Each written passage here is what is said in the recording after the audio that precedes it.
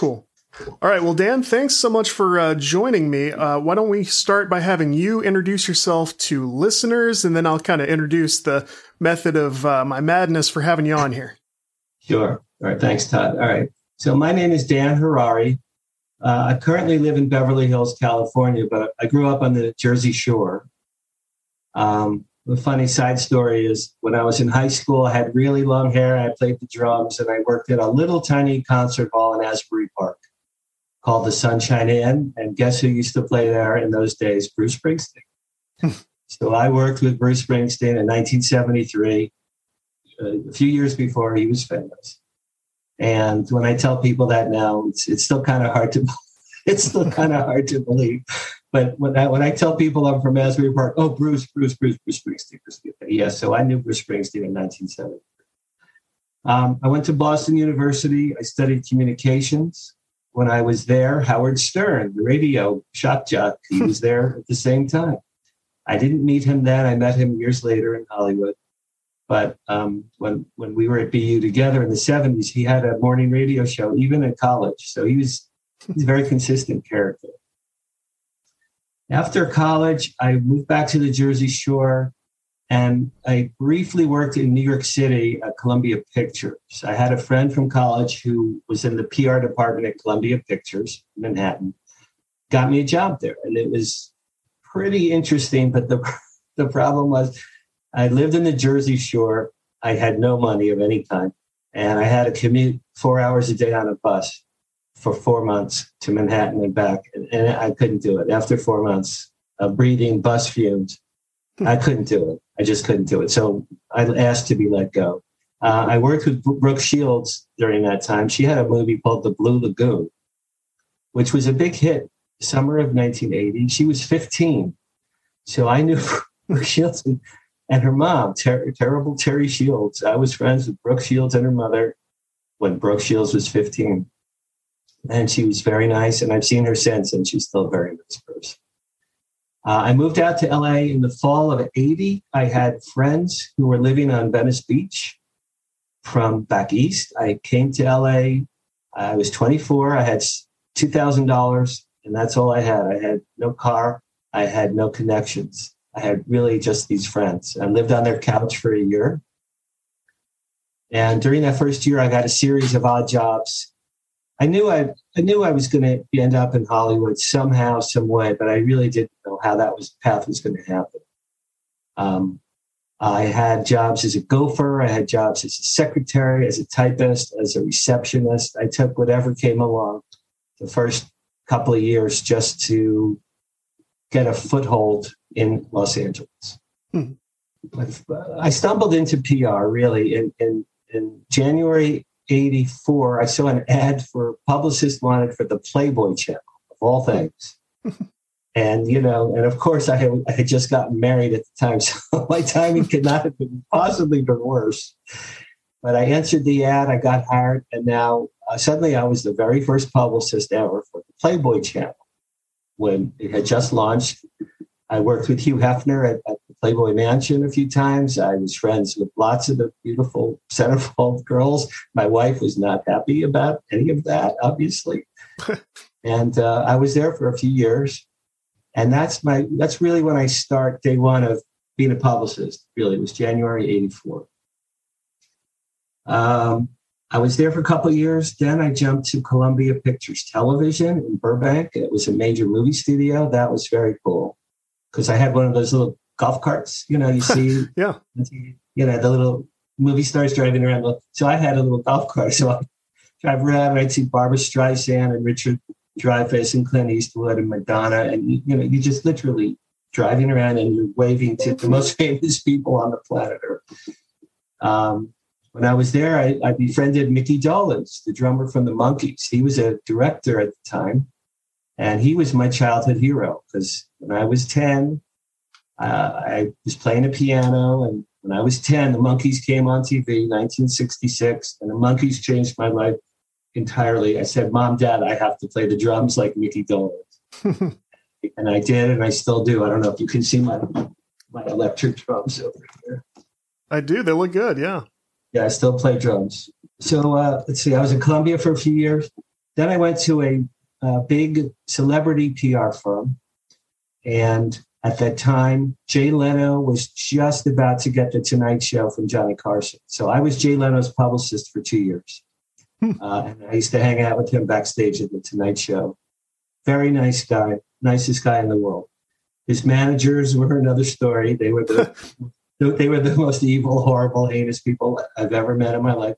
And Jay was the polar opposite, the nicest guy ever. I was there for a few years. Then I went to another very big PR firm. I was there for about 8 years. During that time, I handled major Hollywood events and worked with major celebrities. And then I started having my own following. I started getting clients that were coming to me. So when I turned 40, in 1996, I turned 40.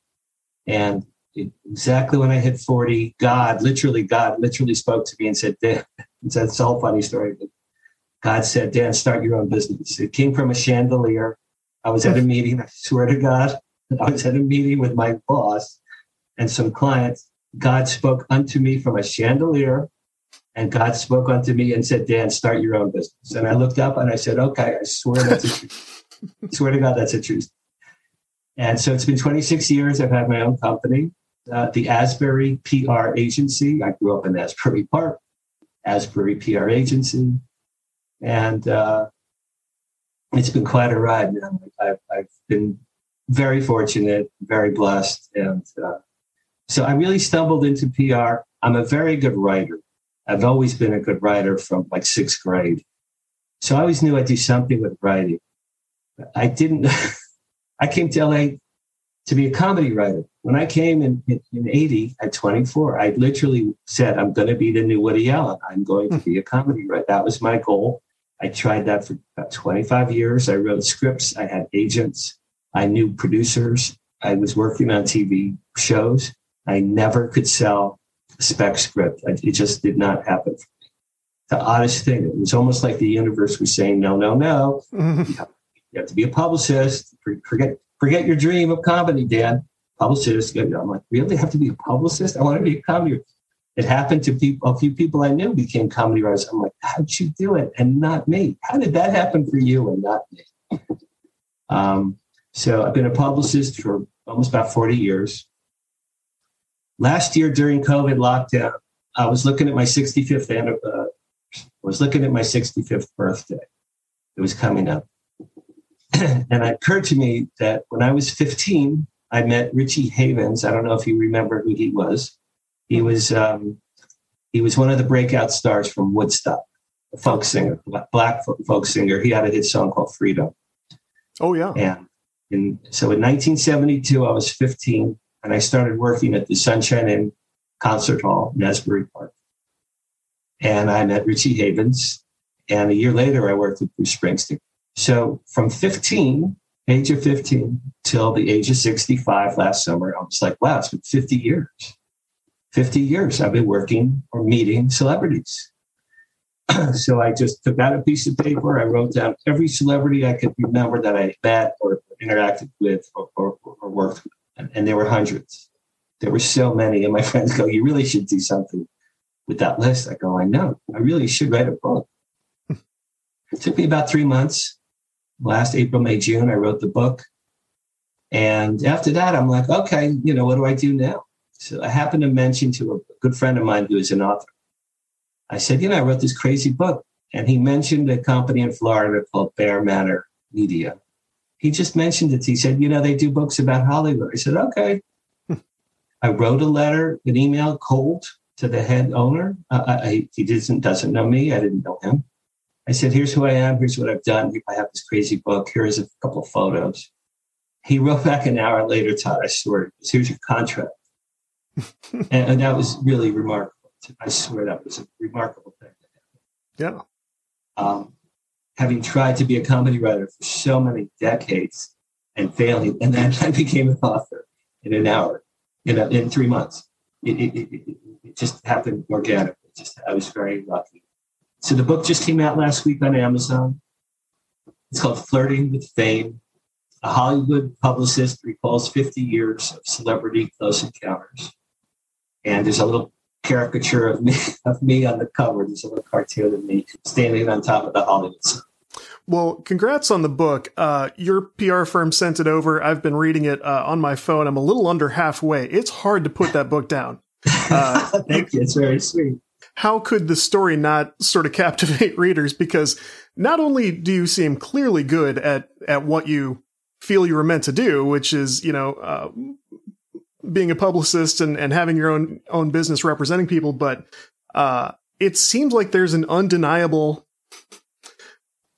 almost magical factor where you were crossing paths with people completely inadvertently, it sounds like, long before you were trying to professionally. I mean, how do you even account for such a thing, That's such a great question, Todd. I really like what you just said. Well, the first couple of years, I was working at a concert hall in high school.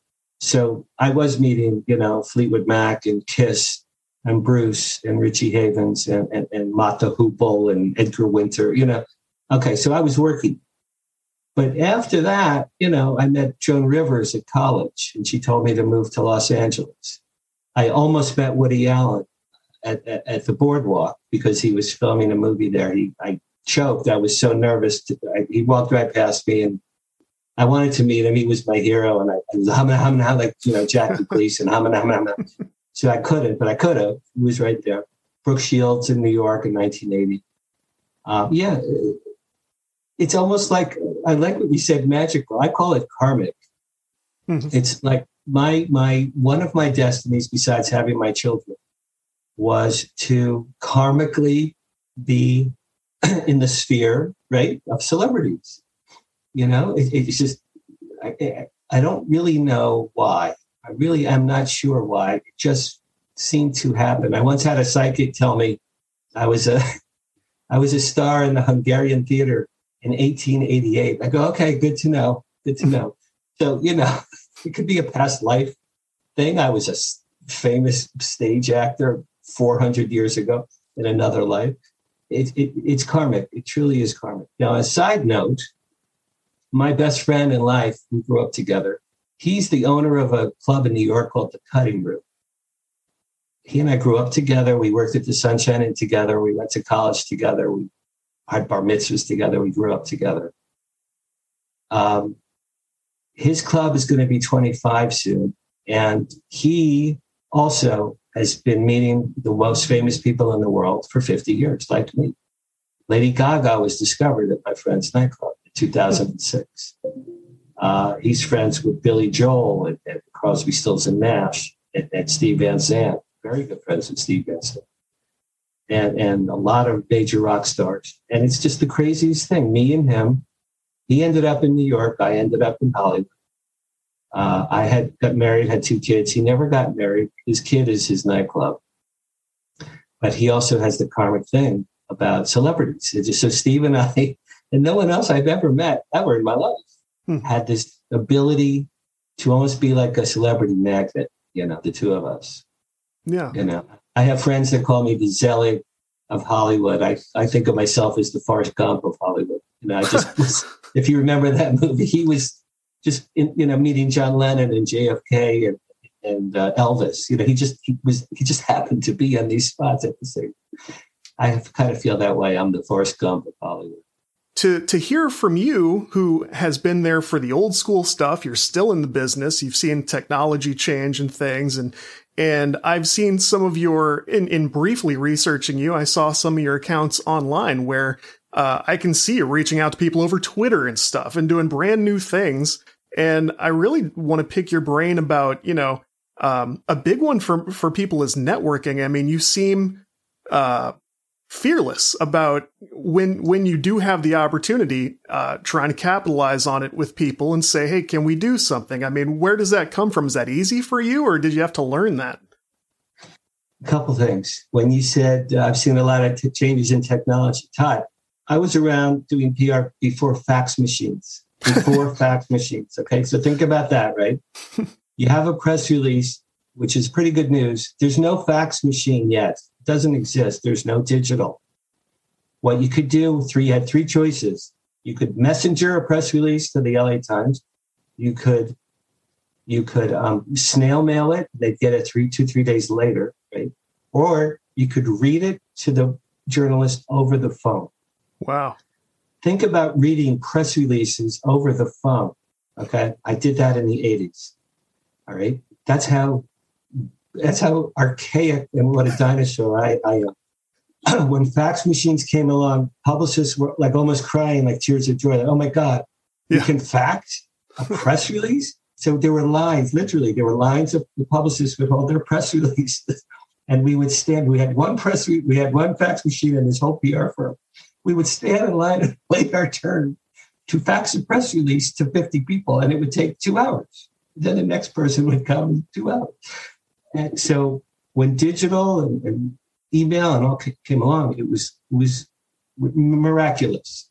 It's like you could send photos on email, because I used to do the little slides. My day, we had the plastic sleeves. You put the little slides and you press release and you snail mailed it and you mailed it. And hopefully the journalist would call you a week later.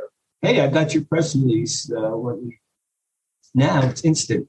Yeah. You write a release, you have images, you press send. You can get a call 5-10 minutes later from the New York Times. Hey, yeah, I like your story. Well, let's do something. So obviously, of course, stating the obvious, but digital and technology changed everything. Made it easier, made it much easier. Regarding networking and all that, I'm not a big fan of social, really. I do it. I'm doing it right now because I'm trying to sell a book.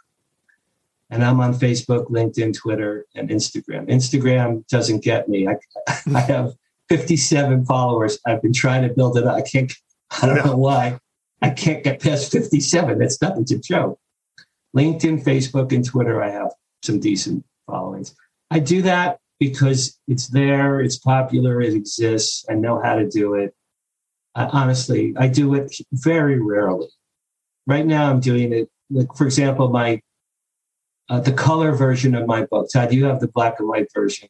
Yes. No, are you reading it online, or do you have the physical book? I have a PDF, so I think it's just the PDF of the black and white. No. If you have the PDF, you would probably have the color photos.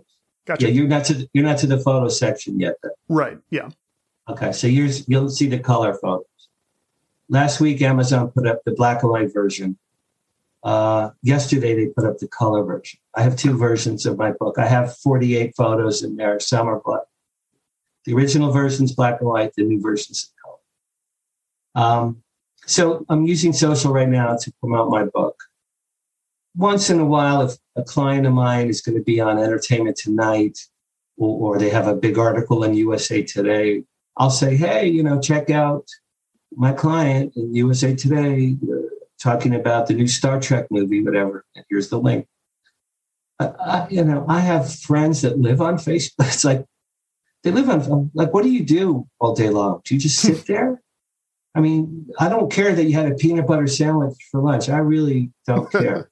Hey, it's the 75th anniversary of when I met my husband. I don't really care that much, quite frankly.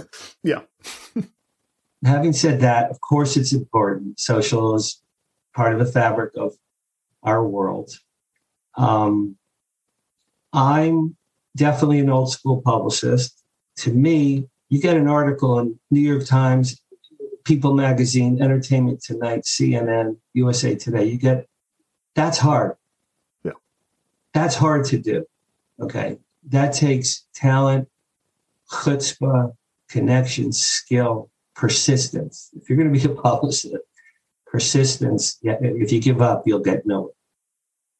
A lot of young people today, Todd, they think, oh yeah, I'm PRing myself on social. Okay. If you're Lady Gaga, social's fantastic. Why? Everyone's going to follow her. She has 500 million followers. She said, hey, my new album's out. One day she'll sell, millions of copies the next day. Someone who no one ever heard of has 58 people on Facebook, and it's their brothers, their aunts and uncles, and their best friend. And you say, okay, I have a new album. Okay, so you'll sell 58 copies. Social is fantastic for huge, famous people. It couldn't be better. Look what it did for Donald Trump. Everyone, okay, you follow that stuff. So to me, if you're going to promote yourself, you should try to, it depends what your goals are. You could do traditional media, which to me is the most prestigious, because if you have a piece of paper in the Washington Post and it's in print, you could mail that to your mother, right? I was in the Asbury Park Press last week online. That's my hometown paper about my book. I told my mother, she goes, "What? It's not in print?" I'm sorry, Mom, not in print. What do you mean? I read the print. What do you mean it's not in print? Oh, sorry. It's only online. My mother does. What does my mother know about? She's 88. You know what I'm saying? Yeah. I wanted to send her an article from a newspaper that she could hold in her hand. To me, that's hard. That's the real thing. That's the prestige PR. Social, okay, you do that. Anyone can post anything on their social. That's not hard. What's hard is building up a following. You know, you have to add friend. I did that with Facebook recently. I built it up to 5,000 people only for my book. I know about 50 people in life. I have 5,000 followers. My friends go, "How do you have 5,000 people on Facebook?" I go, "I don't know anything. I just add friend because I want people to buy my book." Yeah. So to me, social is it's kind of a cheat, really. To me, it's not. I don't see a prestige factor there. To me, it's like a necessary evil. You know, a lot of young people who want to do PR these days, right out of college, they're like, yeah, we'll do social. Okay, you'll do social, right? How are you going to get me into USA Today? Let's see you pull that one off, my friend. Yeah. Get me into Entertainment Weekly or Rolling Stone magazine. Let me see you pull that one off. Oh, what do you mean? What do you mean? I can do social. So today, publicists today are not skilled in the hardcore work that really is part of it. Also, a major part of doing PR is writing. I'm a writer. I've been a writer my whole life. I can write fiction, nonfiction, comedy, and press releases. A lot of people, publicists today, they can't write very well.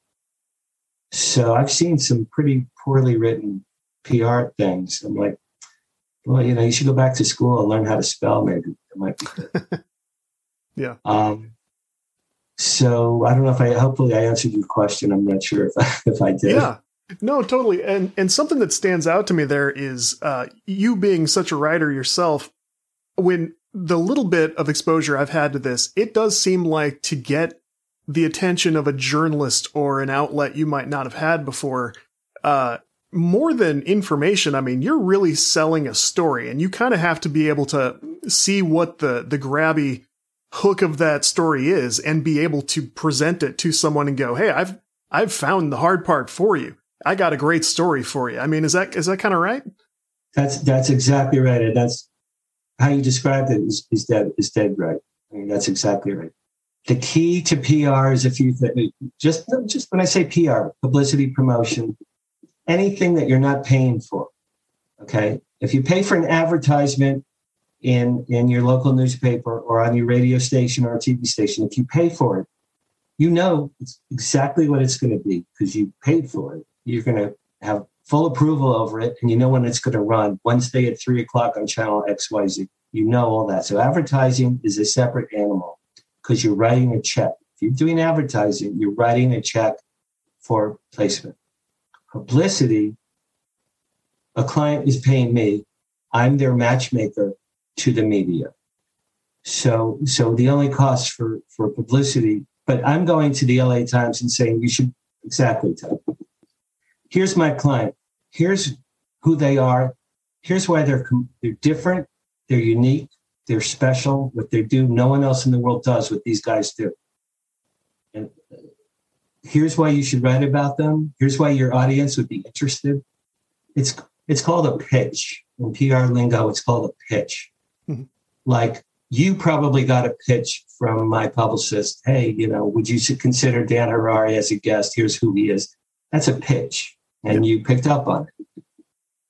I do that 100 times a day for 40 years. So you're suggesting a story to a journalist or an editor or a TV reporter or a radio announcer. Here's why you should consider this person because here's what they do that's different. Anyone that wants to, and like in your world in gaming, I've done some PR in gaming, not a lot. I'm not proficient in it. Some of my clients do. Many of my clients have done major movie trailers and TV promos for the biggest films and the biggest TV shows. Here and there, they'll do a video game, not the video game itself. They'll do trailers for the video games. Mm-hmm. So I have to come up with a list of the video game media outlets. I'm not proficient in that in your world. I'm not proficient, but the basic principles of PR are the same. What do you have to say that's different, unique, new, brand new, and unusual? Why are you sexy? Why are you different than the next 500 people that do what you do? That's your story. And if you do it yourself or you have a publicist, then you go to media. You go, okay, Game Development Weekly, whatever your trades are, whatever your game outlets are. I don't remember them offhand. What you do is you go to the website. It's not hard. You go to the websites, you look for contact. Mo, Larry, and Curly, editor. It's either their phone number or their email or their Twitter handle. You write it down. Then you go to the next outlet. Here's the 3 editors at this gaming news website. Okay, you write it down.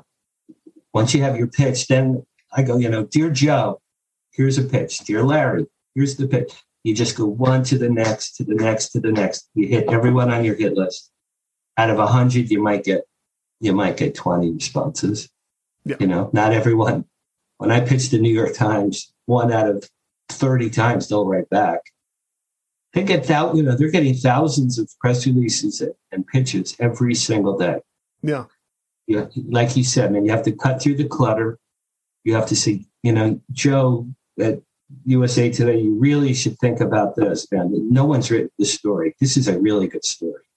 People should know about this. If you're clever and a good writer and you have a good hook or a good story angle and you get it to the right journalist, also it has to be the right day. You don't do it in LA. I once had a major Hollywood event in LA the day of a major fire in Malibu. Major fires. We were expecting Johnny Carson and all these majors. No one came because Malibu was on fire.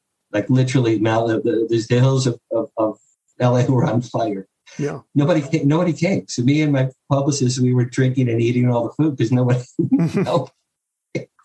So it depends on your timing. I think I tried to do a PR piece the day O.J. Simpson was on the run in his white Bronco.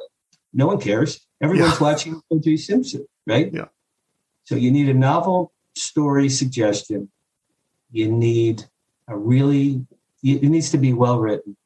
You have to find the right journalist on the right day and the right time with the right hook. And those things, if you do 100, some of those will line up. It's really a numbers game. You have to try and keep. Don't you ever give up. You have to keep trying until people respond. And then, listen, I've been doing this forever. When I get a client, an article somewhere, and I hand it to them, a magazine or something, I still get kind of a kick out of it. I'm like, I produced this article. My mother goes, why isn't your name on the article? I go, Mom, I'm a publicist. The publicist's name doesn't go on the article. The person you pitched the story to. Well, you wrote that. Why was it your name? I once got a thing on CNN, a major thing on CNN with Buzz Aldrin of all people. And I go, Mom, I did that. Well, how come you're not on the TV? I go, because it's about Buzz Aldrin at an Apollo museum. It's not about, well, why aren't you there? I go, I was standing right there. I'm not on camera, Mom. She's right. It'd be nice. Publicist, listen, my book is an anomaly. It really, and I'm hoping it's my hook. Publicists don't publicize themselves. I've known the best, many of the top publicists in Hollywood. I've met or worked with, or shaken their hands, met at a red carpet. as a rule, there was a few that were famous because like the lady that handled Tom Cruise, Pat Kingsley, she was very well. There was one named Ronnie Chasen who was well known. She was murdered. Her murder is still unsolved. I worked for some major publicists along the way. But as a rule, our goal is to get our clients the spotlight, not us. The fact that I wrote a book about 50 years with working with celebrities is an anomaly, you know. So when I'm pitching it out, like I'm trying to get an article myself in the LA Times. And I'm like, hey, you guys have never written about a Hollywood publicist. I said I'm a unicorn. I go, that's not something I've ever seen in your LA Times. You should consider that. Yeah. So there you go. And yet, when it was time to get reviews and blurbs for the book, I mean, it seemed like Hollywood came to bat for you. You got a really nice word from Mark Summers up front. I was a big Nickelodeon kid in the 90s, so that was exciting for me. A lot of people had really nice things to say. That's great. Mark is one of my best friends. And it's funny, Todd, because my daughter, Anjali, is 32, and she loves, like when I hang with Mark, she hugs him because, like you, I don't know how old you are, but my daughter grew up with Double Dare. So yeah, she's 36. So same ballpark. Yeah. My daughter still gets a kick when I hang with Mark. Mark's a good friend of mine. Dee Wallace from E.T. I worked with her. I saw her 2 weeks ago at a convention in Pasadena. I hadn't seen her in 30 years. We hugged each other. I got a photo. Dee Wallace was a friend of mine. Mark is a friend of mine. Karen Richmond, who was the new Gidget, that's before your time. Yeah. She's one of my best friends. So those people came through. And then some other people, my colleagues, publicists, writers, people I've known and worked with. You're right. The people I asked for quotes, they came through for me. That was very sweet. It's cool because obviously the writing is full of such fantastical stories, but and everyone. I'm going to need you, Todd. I'm serious. I need you to write it. Would you write a review for me? Oh, happily. Yeah, absolutely. You can send it to my pub seriously, because I will use it in PR, because some of the things you're saying are just wonderful for me to hear. You're the first live person I've talked to that told me any of these things. Well, you need to hear it. And I'll go a step further. Your PR team's very good. I hear from those guys regularly. And as you know, it's a little bit outside my normal content. And I think I've spoken with several of their clients. They do good work. You know, it's important to find those people who know what you're describing. They seem like they're doing it pretty well, right? So far, so good. We just started last Monday. I mean, literally, it's been a week and a half. I met the owner of that PR firm last year because I'm going to hire her. All right. So I have a book. I have 3 more books coming out in the next 2 years. The 4th book that she's going to do PR for is about my friend's nightclub in New York, the Cutting Room. So I met her there last fall at the Cutting Room. And she's a very good publicist for independent authors. That's her forte. So, yeah, I like what you said, because I'm paying them some pretty good money. So yeah, I'm glad that they're doing right for you. That's good. And that's part of it. Like, it is a big decision to bring in or to sort of offload PR onto an expert. And it's the same sort of thing I see in this field. People have to decide whether to work with a publisher who's going to do that or try to do it themselves. And it's a big deal. I think people should take it seriously and look at the work that someone's already doing. What have they done for other people? But if I had a big project like that, obviously I did a small book of my own during COVID, and it was such a small thing. I just self-published it. It was a podcast spinoff. But if I really wanted to take a run at it, that'd be very important to me too. I would absolutely go to an expert, because, what do I know? I'm brand new to all this. So right. It's a big deal. And yeah, I agree with you. And Todd, there is a couple stories. There's a prestige factor. If anyone has a publicist and the publicist is calling media on behalf of the client, the media will be, okay, they have a publicist. They must be doing something right. They have a publicist. I thought about, I could be PRing myself. I've been doing it forever. And I'm doing it in Los Angeles because I know people here personally. Mm-hmm. But I said to myself, I don't want to beg the Cleveland plain dealer newspaper. Hi, I wrote a book and I'm a publicist. Can you please help me? There's no prestige factor. It's awkward. I'm going out with hat in hand. For your book, I don't know when it came out. Was it last year? This year? It was last year, yeah. If you had hired even a minor publicist for, I don't know, I mean, fees range. They could range from $1,000 a month to $15,000 a month. Depends what kind of heavyweight person you're going after or firm. But a publicist who represents an author, an artist, a musician, a singer, an actress, a rock band, whatever. Publicist, it's a step more prestigious than you calling the Kansas City Times and begging. So there's no way I was going to do that for my book. Yeah. This is kind of funny. I have a first cousin who's a world famous magician. He's literally, after we're done, if you Google him, Franz Harari, he's a world famous magician. Michael Jackson discovered him in 1984 when my cousin was in high school. That's a true story. So over the years, I've done PR for my cousin. He's been in Vegas. He's been in Atlantic City. He's huge in Asia and Europe. He was like Siegfried and Roy in Japan for years. But so I'd be pitching Franz Harari, and my name is Dan Harari. So people would say, "Oh, you're pitching your brother?" I'd say, "Well, no, it happens to be my cousin." But it was so awkward. It was so awkward. If me or him had a different last name, it would have been so much easier. Yeah, it's hard to go hand in hand begging media for coverage. It's hard to do. A good publicist has a skin of steel. They won't take no for an answer. You keep trying. If this angle didn't work, maybe 3 weeks later, you go back and say, "Hey, okay, I know you want to do that. What about this? Or I have a new project coming out. Would you consider this?" You got to be persistent, but hiring a professional to pitch you and promote you. If you have the money, it's the way to go. If you don't have the money, then of course you need to do it yourself. Yeah. A couple of stories really stood out to me as I was going through the book because just because of people we're fans of here in the house. And the first one was my wife is a huge Jerry Seinfeld fan. And so I haven't gotten through the bulk of the stories I think you have about him in the book, but you meeting him at the car wash is one that I can't wait to tell her about. And the other one is Danny DeVito, because I'm a huge Always Sunny fan. And even I watched Taxi as a kid on like Nick at Night, I've followed him for a long time.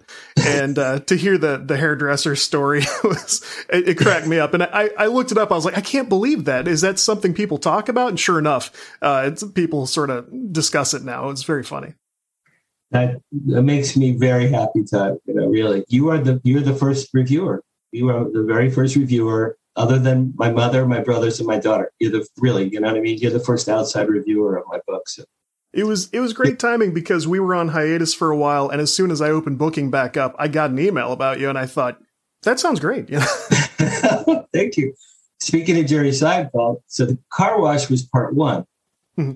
I don't think you're at the part two when I met him again 12 years later. Right. You didn't read that yet? Not yet, no. Okay, so part one, 1981, is the car wash. Part two, I met him 12 years later. I won't spoil it for you, but that's really that's the killer. That's the funny part of that story. That's awesome. You'll get to it. You'll get to it. And I'm glad to hear that you're still playing drums. From the early part of the book, it sounded like maybe you weren't. I've been a drummer since I was 10, and so I was like, oh man, this guy plays drums too. This is great, Thank you. Yeah, and I got my drums from the Monkees. From 10 to 12, I watched the Monkees. I took drum lessons from a major drummer. When I was 12 and a half, I got my drums, like an early bar mitzvah present. I still have them. Sky Blue Pearl Ludwig set, 1968. It's a collector's item. I still have them, all the original drums. Over the years, I developed a hearing thing called hyperacusis. So my little brother, who was an incredible guitarist in the 80s, he got tinnitus, and he got it very, very badly. He still has it now, 35 years later. So that's that's tinnitus when it's the ringing. Thank God I didn't get that. What I have from drumming, it's called hyperacusis. If I go to a movie theater or some restaurants, or certainly if I'm near live bands, I have to wear custom earplugs because certain high frequencies to me are much, much louder than they would be to an average person. My ears like amplify noise. Yeah. So I have very expensive drummer. You might look into this for you. I have special custom drummers earplugs, and they cut out the high frequency. Otherwise, I couldn't go to a movie theater. There's no way. I'd be like this crying.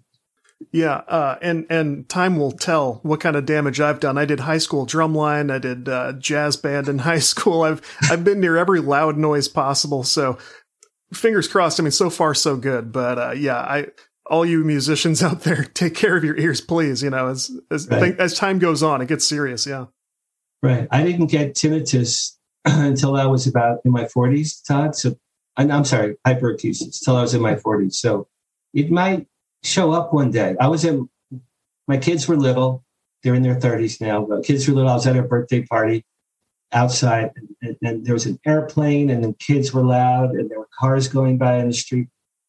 And I remember I was like, oh my God, the plane, the kids and the cars and the parents talking, all of those noises were equally loud at the same time. I was getting the content from all sources of noise at the same level, at the same time. And I almost started to cry. I'm like, what is that? And I went to a specialist. It's called hyperacusis. You should look it up, God forbid. Yeah. But if you're at a restaurant one day and someone drops a fork on a plate and you go like this, get your hearing checked because that, and squeaky sneakers on a basketball court, I can't be near that. Or wow. chalk on a chalkboard, I can't go anywhere near that. Huh. It's like nails. It's like nails in my ears. It hurts Awful. So bad. Goodness. But I do play my electric drums. I have headphones. They're electronic roll-ins. I don't know if you have those too. Mm-hmm. What's good about it is you can control the volume. If you're playing electronic drums with headphones, you control the volume, so it's not so loud that it hurts your ears. Good. Well, I'm glad you're able to still do it because what a tragedy. Otherwise, that's good though. As we kind of wrap up, let people know where they can find you online, find the book, things like that. All right. So my book is called Flirting with Fame. A Hollywood publicist recalls 50 years of celebrity close encounters. Dan Harari rhymes with Ferrari. That's how you say that last. It's on Amazon. And if you want to read more about me and my books, my upcoming books, it's Dan Harari. Dan Harari, author. No voice. That's what happens when you get in your 60s, Todd. You'll see. DanHarariAuthor.com. Dan Harari, Harary, author, altogether. DanHarariAuthor.com. You can read about me and my history. You can see all the color photos of me with Spielberg and Seinfeld and Mel Brooks and Kirsten Dunst and Jack Black. And I'm excited for you because you haven't seen the photos. If you want to cheat, Todd, and look ahead, you'll see the photos of me with a lot of famous people in the book. I will. I'm going to have to get a little preview of that, and I'm for sure going to go through the rest of the book. And I'll write it up for my website. I'll send it to you guys. Run wild, yeah. That would be great.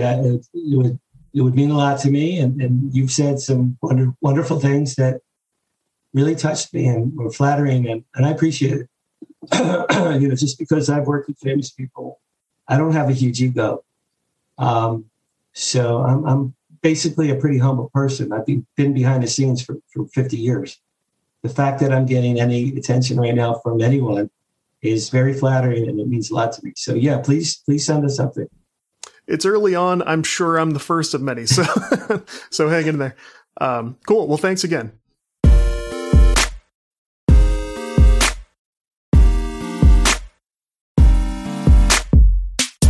If you enjoyed the show, please think about hitting follow or subscribe.